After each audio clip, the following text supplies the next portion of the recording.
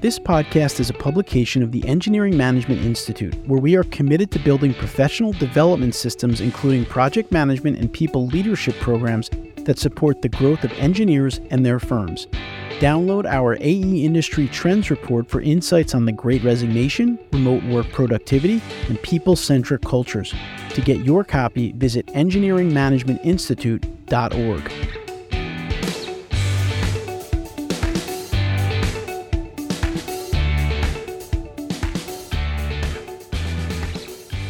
Welcome to this episode of the Structural Engineering Channel, a podcast focused on helping structural engineering professionals stay up to date on technical trends in the field and to help them succeed in their careers and lives.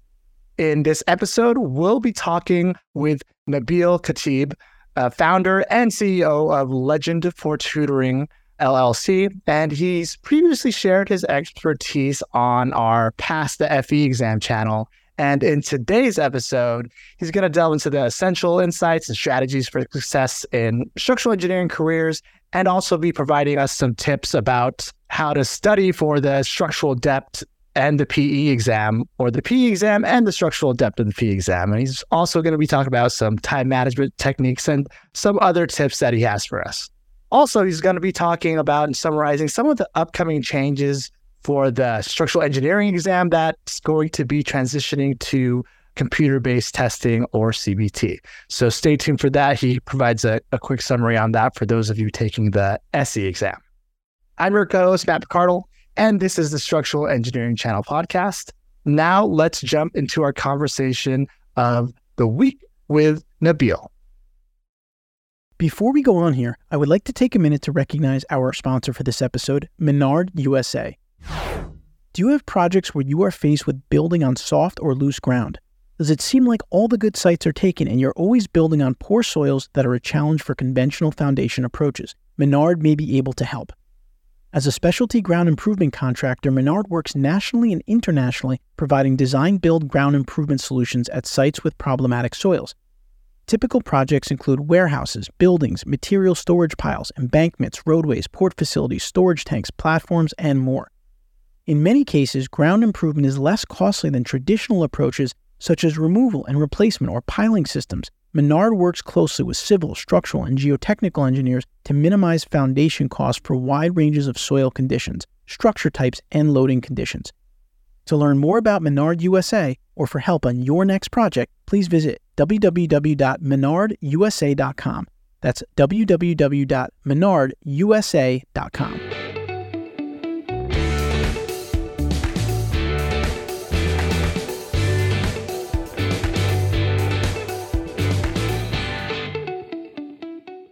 Nabil, welcome to the show. Can you start by introducing yourself and tell us what you do on a daily basis?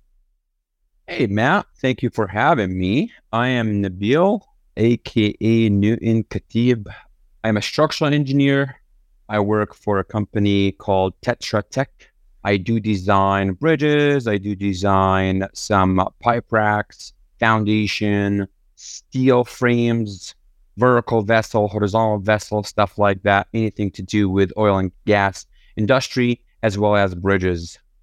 It looks like you got the design experience. That's what you're doing right now. You're also the CEO and founder of Legend for Tutoring. Maybe talk a little bit about that as well. So I am the CEO and the founder of Legend for Tutoring. It's a company that has to do with anything that prepares you for the FE, the PE, also STEM courses. We do have people help us, and the team is pretty equipped with all these topics: math, FE, PE mainly. And I'm also an instructor or affiliate professor at University of Colorado, Denver, and Metro State University. I am a husband of my beautiful wife, Manal. We have a daughter. Her name is Stella. And we have a boy coming up here in less than a week, the due date. So it's getting serious. Oh, congrats. Thank you. Yeah, so more than a structural engineer, lots of titles, lots of different hats to play. Yeah, I want to get into like the CBT and the PE, but before that, since you do have work experience and you're doing that right now, what are some of the skills or the expertise that you think that structural engineers that are working right now or that are about to get into the profession, do you have any tips on how to develop or accelerate their career growth? So I personally think that the personal skills are way important than the technical skills. I know people personally, they're really great, phenomenal, outstanding, engineers, but they're not fun to work with. So one of the things that I really like to have when I'm like on a big team or a small team or whatever, understanding each other. You've got a scenario that you have to be out 2 hours or whatever.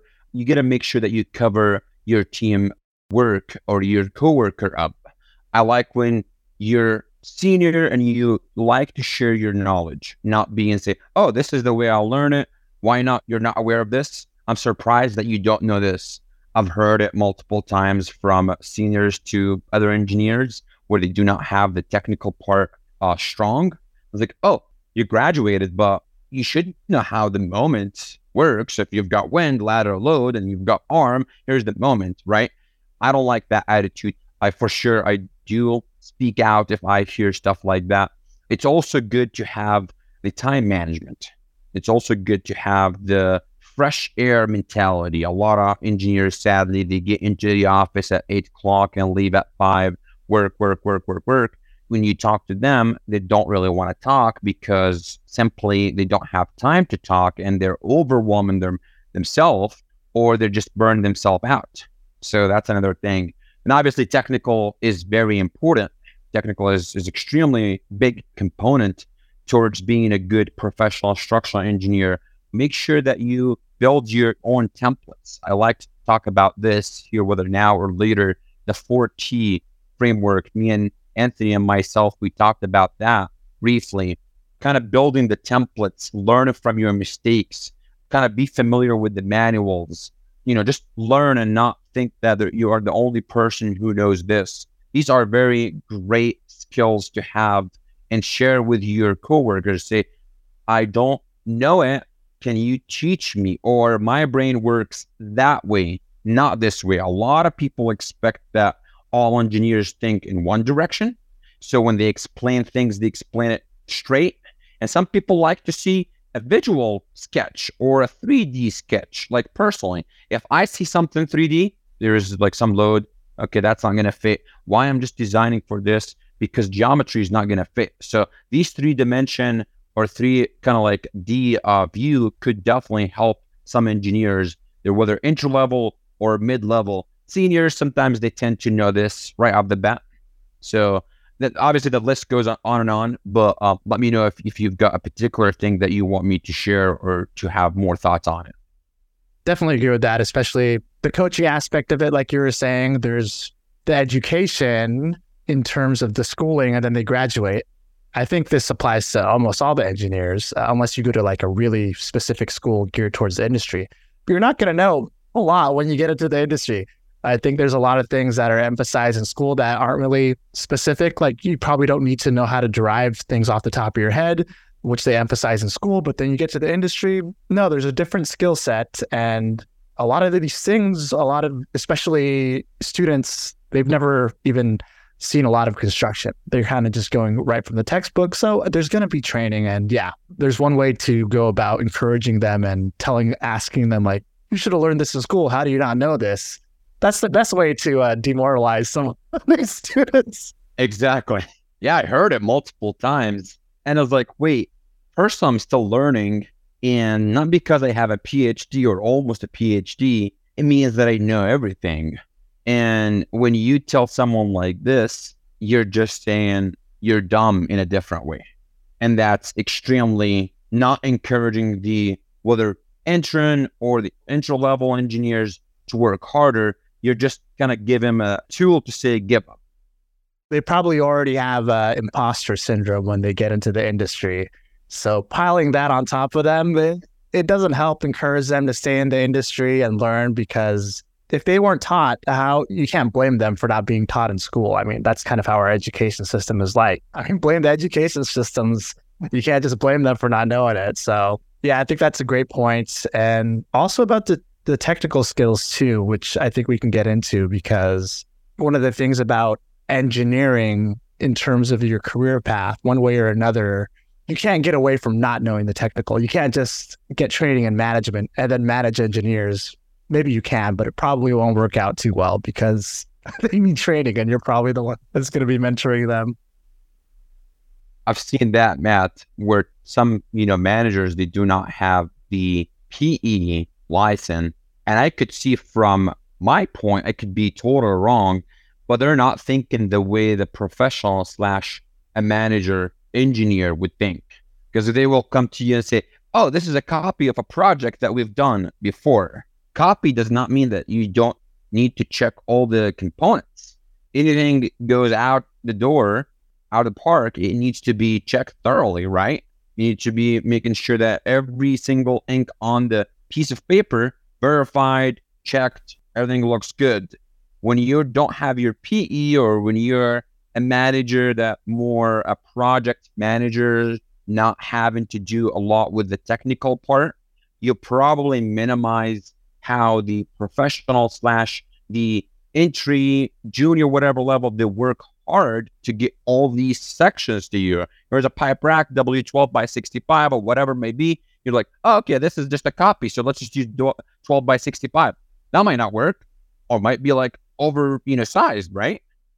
I think that's one of the cool things about structural engineering. Even though you may have similar projects, they're never always the same. Like, there's always some component that's different, or maybe, at least for me, when I'm doing building design, maybe it's a completely different site, and that changes a lot of the design. So I think that's what's pretty cool. But yeah, you kind of need that engineering background to better help the team in terms of the bigger picture and how they think structurally. So yeah, great points on that. And especially for you, I mean, you're like in California, so like anything changes with that seismic category, oops, a lot of things changes. Absolutely. You mentioned the templates. Could you do a brief summary on that one? Probably a year ago, I started what I call it a 4T framework, which basically categorized the 4 tools that you really need very heavily in order to be a successful professional structural engineer. Number 1 is the terms. I like to keep the T's. You could call the terms concept or nomenclatures or whatever it may be, right? And then you get to the second thing, templates. I'm going to emphasize more. And the third one is called the time management. And the 4th T is the trust. You won't be able to trust yourself without having the time, the templates, and the terms all together. The templates part, it took me a minute to like recognize how sometimes simple stuff that we know, but when we get to a project, we forget to check, or we forget to do a quick run, calcs. So I started what I call it templates, meaning, let's say you're doing retaining wall design. What I like to do is say, okay, I've got serviceability, I've got strength. Serviceability under that, overturning, sliding, bearing. And then you go to the strength, you've got your moment, your minimum, whatever reinforcement, you've got the shear and other requirements. I start building these templates saying, okay, if I'm doing this, I will need to do 1, 2, 3, 4 for this, design. If I need to do strength, okay, here's the moment, singly, reinforced concrete beam or whatever slab, here's what you need to do. And obviously adding the references, because sadly, when I check some people's work, they do not have the references, and that makes it really hard for me, if I'm not familiar with the design very well, to like verify or validate, say, okay, this is okay, I know this, where's your reference? Okay, you're doing ASHTO, not ACI. Oh, you're doing IBC, you're not doing so and so. You're taking your SDS or whatever, some of these design spectrum value from IBC, not taking them from California reference or whatever, because every design, as you know, Matt, and you know better, obviously you're the SE here, so you know the most knowledge or the most knowledgeable person when you get to the SE, that everything is going to be different when you deal with one design versus another design, right? That's kind of the templates that I start building. And it doesn't have to be only work. Like if you're preparing for your PE, start to get these templates. Okay, chapter 7 from, ACI talks about one-way slab. Okay, here's the minimum thickness. Here is your reinforcement, and so on and so forth. I'm actually building that as one of the textbook that I'm writing, or the booklet, if you want to call that, because I wrote some booklet about FE prep course or FE practice exam, some like guideline helps you study for the FE, similarly for PE. And one of the things that I'm really working on right now is more building the templates for PE depth and building some templates that you commonly see in practice and in industry. That's a great summary. Terms, templates, time and trust. And with the templates, at least with regards to structural engineering and test taking too, yes, having some type of summary or template, step-by-step procedure or system, that really helps, because if you've ever tried to study those code books, they point you in 10 different references. You're like, you got to flip the page like 10 times to get what they're actually saying. But then if you can just summarize it in a couple of procedures, then that makes your checks and your test taking a lot easier. And let's get into the CBT, PE, and SE exams. Could you explain some of those, and what are some of the tips and strategies that have been effective for you for engineers that are going to study for those, and keys to success for those? This is one of my strong suit that I like to talk about. It is taking the FE and the PE. And obviously, if you're passionate about taking the SE or you're required to take the SE, this is a great deal. It is considered one of the hardest tests in structural engineering world. Tips and tricks. I start with the 4T framework, going back to the original, going back to square one. There is not a lot of tricks here, not a lot of puzzles. The first thing that you want to know is you want to know your references. For the FE, easy peasy, you get to that handbook, bada bim, bada boom, you're done. Everything is well written. Started 2014, the NCS started the procedure for CBT for FE. It's pretty precise, pretty condensed. I like the manual very well. Get back to the PE, or going forward to the PE, it's not the same procedure. It's not as easy as that. Number one, it's a new procedure. It's new they're changing the entire system to CBT. And if you don't know what a CBT stands for here, it's computer-based test. And the PE has started last year, January 2022, being CBT for all disciplines. And we're talking here mainly about the civil engineering discipline / structural. Knowing your manuals. If you go to the NCS website, and you'll see there are a bunch of stuff that you need to know from the specs. And you got to make sure that up to date. The NCS does not really change frequently, but they could change their manual from 1.1 to 1.2, from 10.1 to 10.2, whatever your discipline is. On top of the NCS handbook, you will have what they called it design standards. That includes ACI, the steel manual, the NDS timber manual, the TMS, the masonry manual, the PCI, the pre-stress precast, ASHTO, IBC, OSHA, and others. I think a total of 11 or probably 10 manuals, right? So you better be aware of that. These manuals are going to show up on the day of the test. Probably a little different than what you practiced. Like, they could be not one single PDF. They could be split it to individual chapters. Go into steel manual and try to type in something, or Control F, finding 2,000 plus pages in that manual, it is going to be very tough to know where to find things. So you better be prepared for that. Practice problems. You got to practice a lot of problems. You got to make sure that you see, not just knowing the manuals, because you're not reading a novel. You're not reading like an article talking about, how to get fit. You're reading about something that applies in real life. So you better say, okay, I read the minimum thickness here for one-way slab is going to be chapter 7, section 3, table 7311, just an example. You go there, you see these stuff. Okay, well, how can I apply this? Here's a slab for you, simply supported, cantilever, continuous from one end, continuous from two ends. You got to apply that to your real life. You go, it's not only one section or one chapter. You're talking about 11 manuals. If you add all the pages, they could go up to 10,000 plus pages. That's a serious number we're talking about, right? So what else? Time management. Go back. Terms, templates, time. It's all about these 14. I promise if you follow this framework, I think there is no reason why you're not going to be able to pass and smash the test. The only reason why not is, sadly, it's a CBT. And when we talk about CBT, it's a computer populates these questions. So let's say you're not good or you don't do a lot with masonry. You get 11 questions on masonry. That might not be good, starting point, right?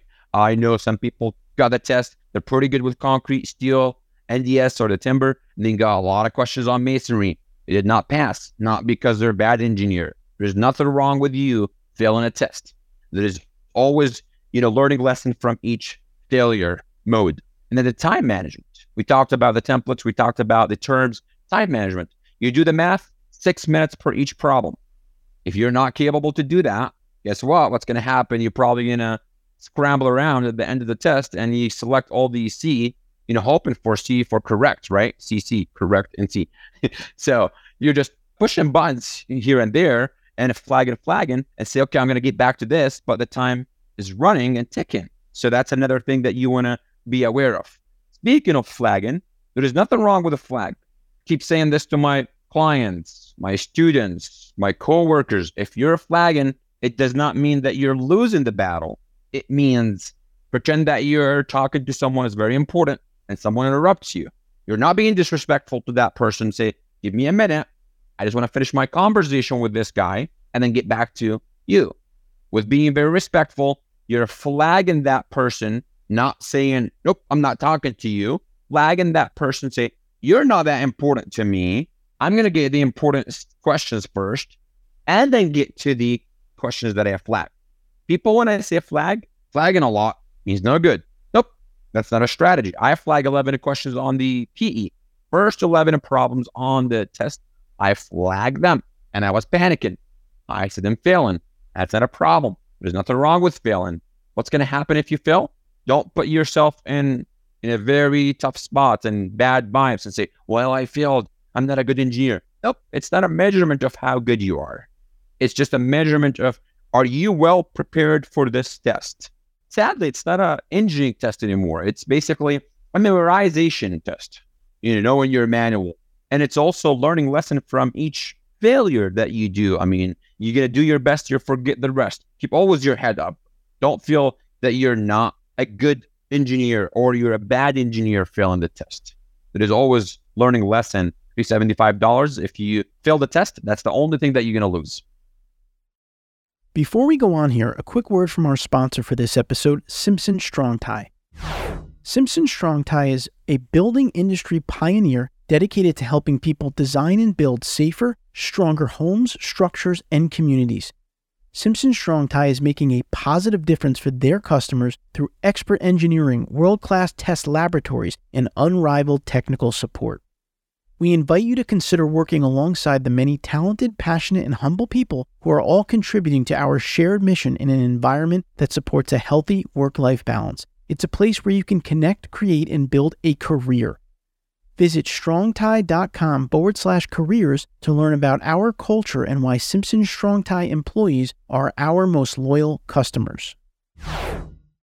It's important for people taking the test to not put their ego or their self-worth in these tests because, like you said, it's just a test. And what you mentioned also, the test-taking strategy, which isn't engineering, is a huge part of the test. If you have a bad strategy going in, it's not going to go well. And that's not really engineering. That's more test-taking skills. So, okay, you're not a great test taker. You can improve that. And it doesn't mean you're a bad engineer or anything like that. I took the test, Matt, when I had only 1 year of experience. So I don't have tons of experience.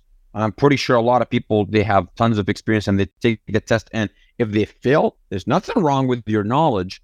As you said, there is some tactics that you need to do to be well prepared for these skills, the test taking skills, right?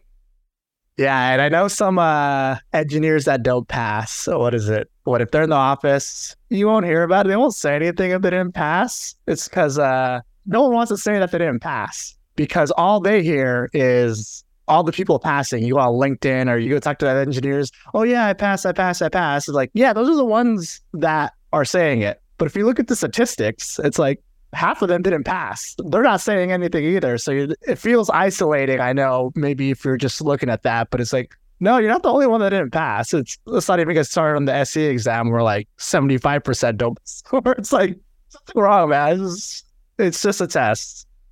That's encouraging. I'm preparing for the SC. I'm going to be in trouble. Before we get into that, I want to talk about that, but I'm just curious too, because I took the PE exam when it was paper and pencil, and I'm used to, and I think for the SE exam too, I took that paper and pencil, and, we're lugging a huge cart of books and references on these paper and pencil exams. How does that change for the CBT for the ones that are like me and they've just taken the paper and pencil? I'm guessing you don't have a cart of books, so you need to learn how to control everything, or how does that work? So two major changes on that. The first thing, what you said, you're not going to take your suitcase filled with books and with references. That's not happening anymore. What's going to happen is the screen is going to be splitting to two identical sides, and one is going to be on your right, is going to be the questions. In the left, or on that side, you will be having the references and the NCS handbook. So for those who took the FE, they're pretty familiar with having the test is on the right. The left is going to be the NCS FE handbook. Very similar, except you're going to have two tabs.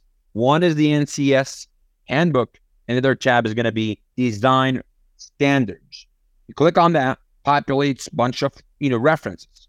And that's the worst part, man.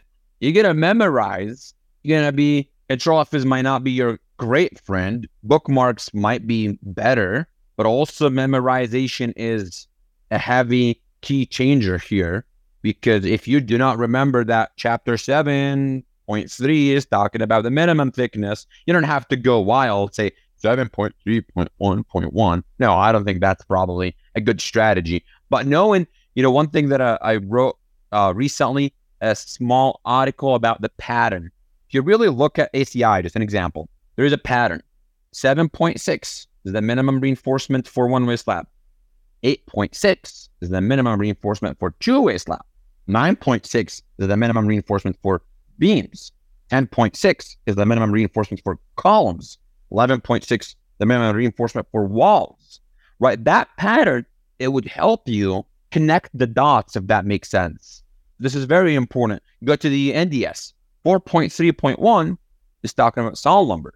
5.3.1 is talking about glulims. 6.3.1 talking about holds. 12.3.1 talking about connections, anchor or whatever, right?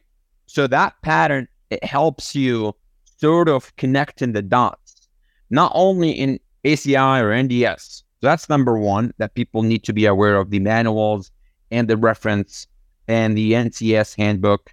The second thing that is a game changer, time. There is not anymore having 4 hours. You could do 2 hours, 6 hours. You could do 3 hours, 5 hours. You could save some of your time from the breadth, which used to be called AM portion, to be the depth, which is usually, or used to be called the PM portion, right? And when I prepare my clients, that's what I do for them. Because in my preparation, I take the time as the most important key here, because if they could get the problems in 4 minutes for breadth, and instead of 6 minutes, you're saving 2 minutes per each problem, 2 times 40, you're doing 80 minutes here extra, throw them on the depth. Because the depth is not as easy to find. It's not that hard, but it's all about like the references, like where to find it in the manual. That might take some time. So having that an hour to hour and a half, it's going to help you tremendously. Oh, so it carries over now. When I took it, it was 4 and 4. So yeah, that's interesting. Yep. And it used to be 40-40, right? Now it's 41-39. There's a guy who took it recently and said 42-38. What? Well, maybe we're going to 50-30. Maybe some algorithm thing that they're doing. I don't know. With the computers now. They're NCS. Nobody knows what the NCS. Yeah, that's interesting. Yeah. Again, it goes back to strategy. It's like general. If you got a good strategy, you'll have more time for the structural PE depth. Did you have any insights on how to build a library, or maybe how to better prepare for the structural depth PE for those taking it for the first time or multiple times? That actually what I'm working on recently, Matt. I'm preparing kind of library for each manual. So basically what I'm doing, I am saying, okay, let's start with the ACI. Just an example. And chapter 1, 2, 3, 4, 5. Normally these 5 chapters are very general stuff in them, such as nomenclatures. They're very important, but they're not going to be heavily on the test. You got to definitely know your nomenclatures. That's chapter 2. Then you get to chapter 6, 7, 8, 9, 10, 11. That's a different category for me. The second category is chapter 6 is starting with all these maybe coefficient for negative and positive moment. That's very important. That a lot of the NCS focuses on. And I'm also correlating that with some real problems at the same time. Like if you go by the NCS practice exam, you're going to have some questions that kind of like directly from these chapters. So what I typically do, I say category 1, chapter 1 through 5. Here's what you should be prepared for. Chapter 1, 2, 3, 4, 5. There's another category that's red. I call it red category, meaning it's red hot. Very important to know. Chapter 6. Here is, the thing that you need to know. It's the tables that you need to know. When you build a table, a lot of people think, okay, I'm writing a table 6.5.2. Well, that's not enough because you're saying 6.5.2, but you're not giving yourself an example, kind of connects the table with a real life example, if that makes sense. And then you get to chapter 7 and say, okay, here's 7.6, minimum reinforcement for one-way stab. Okay, that's good. We're not going to memorize that. We're going to say, okay, maybe one of the problems that you see on the test as this. So connecting these categories with prioritizing, if you want to say. Obviously, nobody predicts what the questions are going to be, and it is extremely vague. But also, we have I've tutored thus far, probably since the CBT starts, probably like at least 20, 25 people who passed the test. I have a passing streak on CBT, PE, civil, structural. And what I do normally after they took the test, they will come back and say, okay, here's what we had. So I will embedded them in my templates or in my sort of library, whatever you want to call it, saying, okay, here's a previous question pops up like this on this topic. AASHTO, a lot of people like always asking me and say, do I have to buy the AASHTO, manual? In my opinion, you do not have to, because normally on the PE, not a bunch of questions on AASHTO. But that does not mean that you're not going to get. So it's that prioritizing type of thing, if that makes sense, Matt. Yeah, absolutely. Going back to the test taking skills, and yeah, if you're going to have one AASHTO question, should you be spending all of your time on AASHTO? Maybe not. Maybe you just need another code book and know where to search for it. At least look at it. Exactly. Yep. Doing some type of summaries, or like what you're doing, something that can tell you what the important parts are that you actually need to study and that pop up during the test is huge, because if the test tells you to study ACI is pretty big. But once you know like what the priorities are and what to study, I think that's a huge help. And thanks for doing that. And I know you haven't taken it yet, the SE exam. I finished the paper and pencil, but I believe next year or soon they're going to be transferring to the CBT as well, computer-based testing. What do you know about that? I mean, I've heard some stuff, but since you're actually going to be preparing for it, what do you know so far about that? And maybe what's good, what's bad that you think? I don't know if there's any good. Well, I sat in a webinar was conducted by the NCS. So all what I'm going to refer here is talks and a conversation from Mr. Jason Gamble. He is the Chief Examination Officer. If you know me enough, I would not say anything that X, said. I do not, follow that strategy. I like to go to the original well and dig the water from there.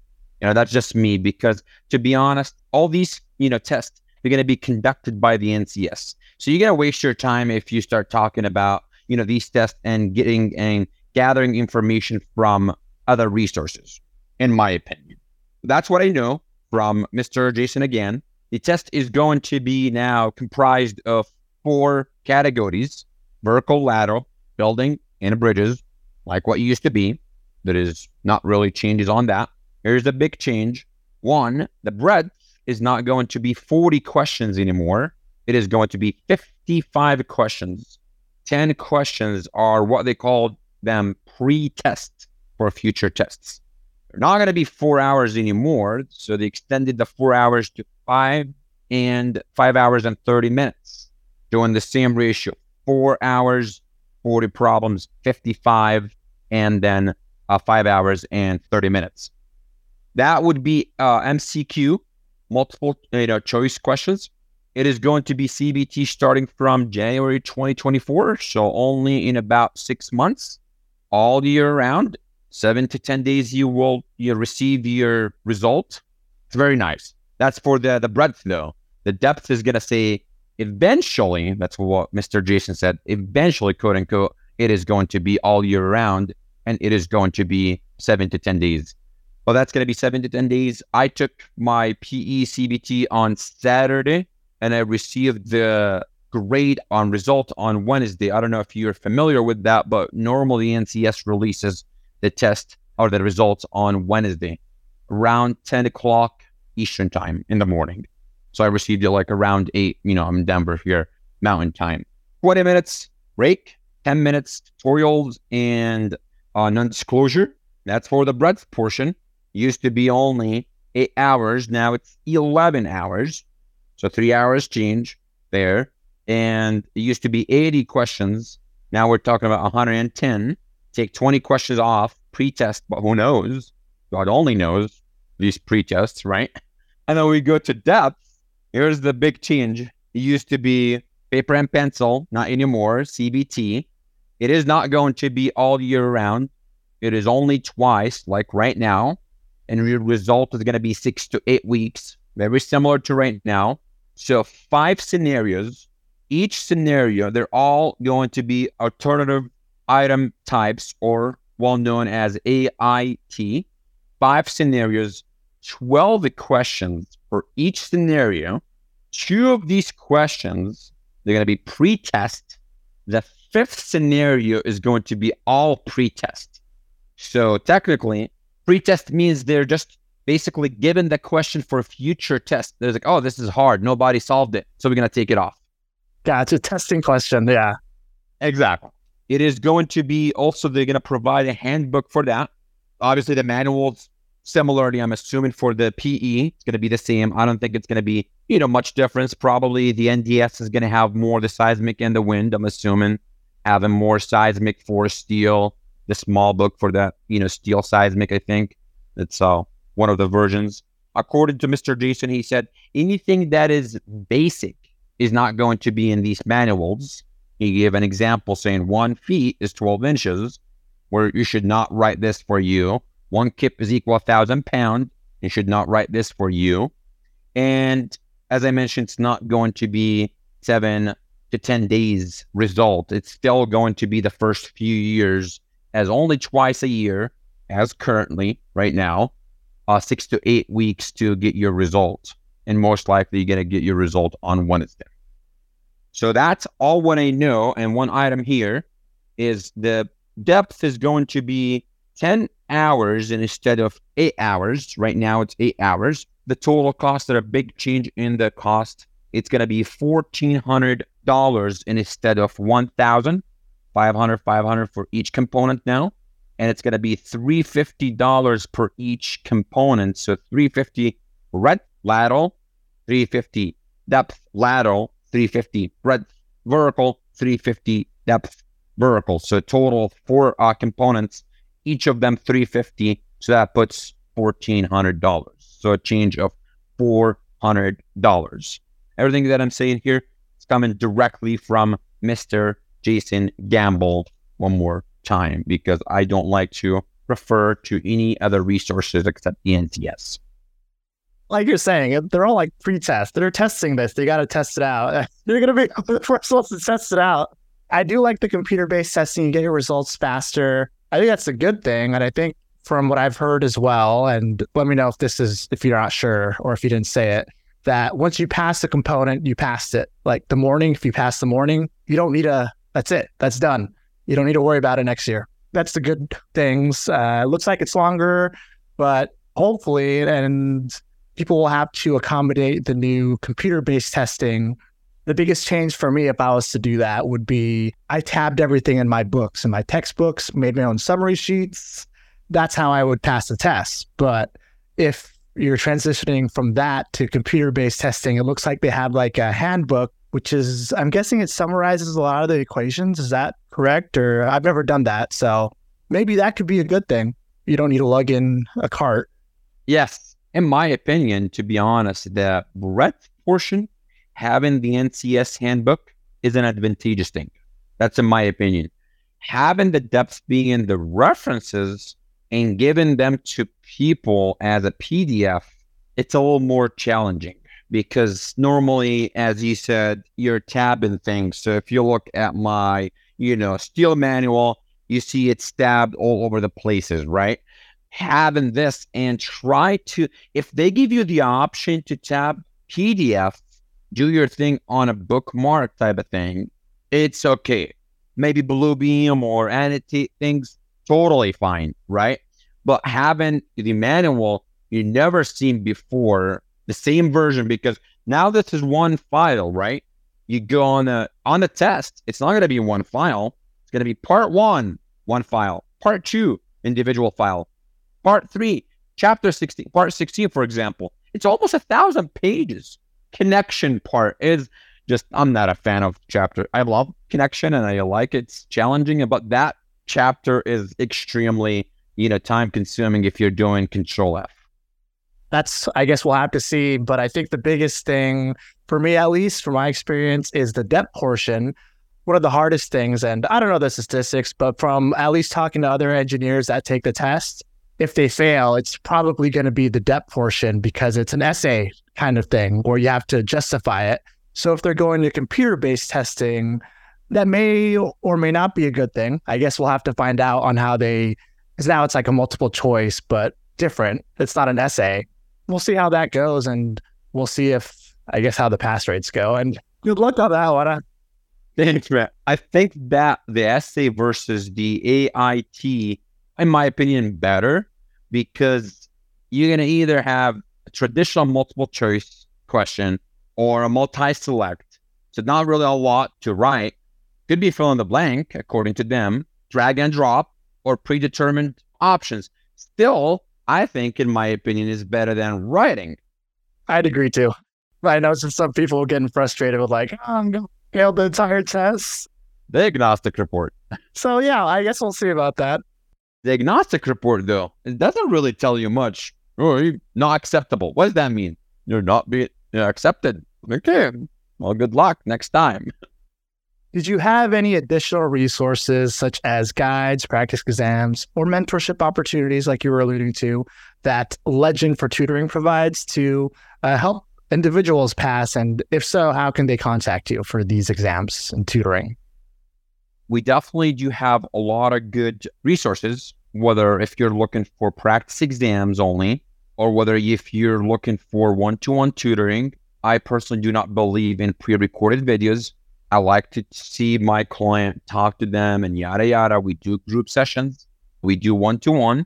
I do not do pre-recorded. The reason why, you're just looking at robots talking, and you're not really asking the questions or whatever.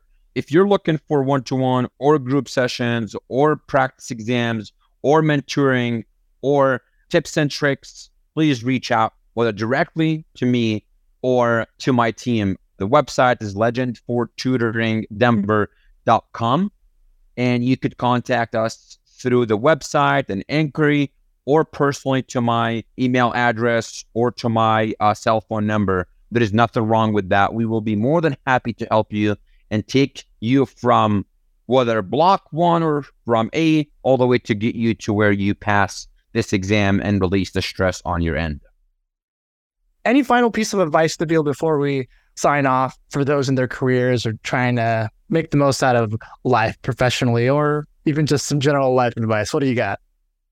Since we're talking about FEPESE, I would say if you can take them as soon as possible, please do so. I see people coming to me, and I had a client signed up yesterday where I had to sign the invoice, and he's talking to me 15 years away from college. It is very tough to get him back on the track. not because he's not a good engineer or whatever. These stuff, you're doing something with concrete, you basically forget pretty much most of your stuff. Statics, a lot of people use it sometimes in the office, day in, day out. A lot of people rely heavily on the softwares, the finite element softwares. So not a lot of people rely on hand calcs. I'm a person who like to do hand calcs first and then check with the software. So take it as soon as possible. Please invest in yourself towards this test. I know sometimes cost and budget could be an issue, but trust me, this is an end goal. This is your ultimate goal, that if you take your PE, we're not talking about SE here, you're probably going to be good to go for most, states. So invest in yourself, save some money for this test. We will work with you on the budget if you need, but please try to take it as soon as possible and tell us if you need more accommodation, or if you feel like, yeah, I'm probably ready, but I do not have the resources, or I have issues compiling things up. So advices like that is definitely helpful, mainly when you are taking the PE, because it's not paper and pencil anymore. So gathering information, getting the right resources is probably one of important things that I consider in preparing for this exam. If you don't know yet, the PE is very important in your career. I think that's one of the milestones that you can get. So getting it as fast as possible will definitely help you out professionally, because not only is it transferable to structural engineering or civil engineering in general, but all the professions now. If you go into construction, anything architectural engineering related, it's transferable. People recognize it. So it's definitely get it as fast as possible. Thanks again, Nabil, for taking the time to be on the show and telling us about the exams. And it was something that I wanted to know about as well, since I've been kind of out of the game, at least with the PE, once I last took it, and the upcoming SE changes. So thanks a lot. Of course, Matt. Appreciate you having me here. Thanks.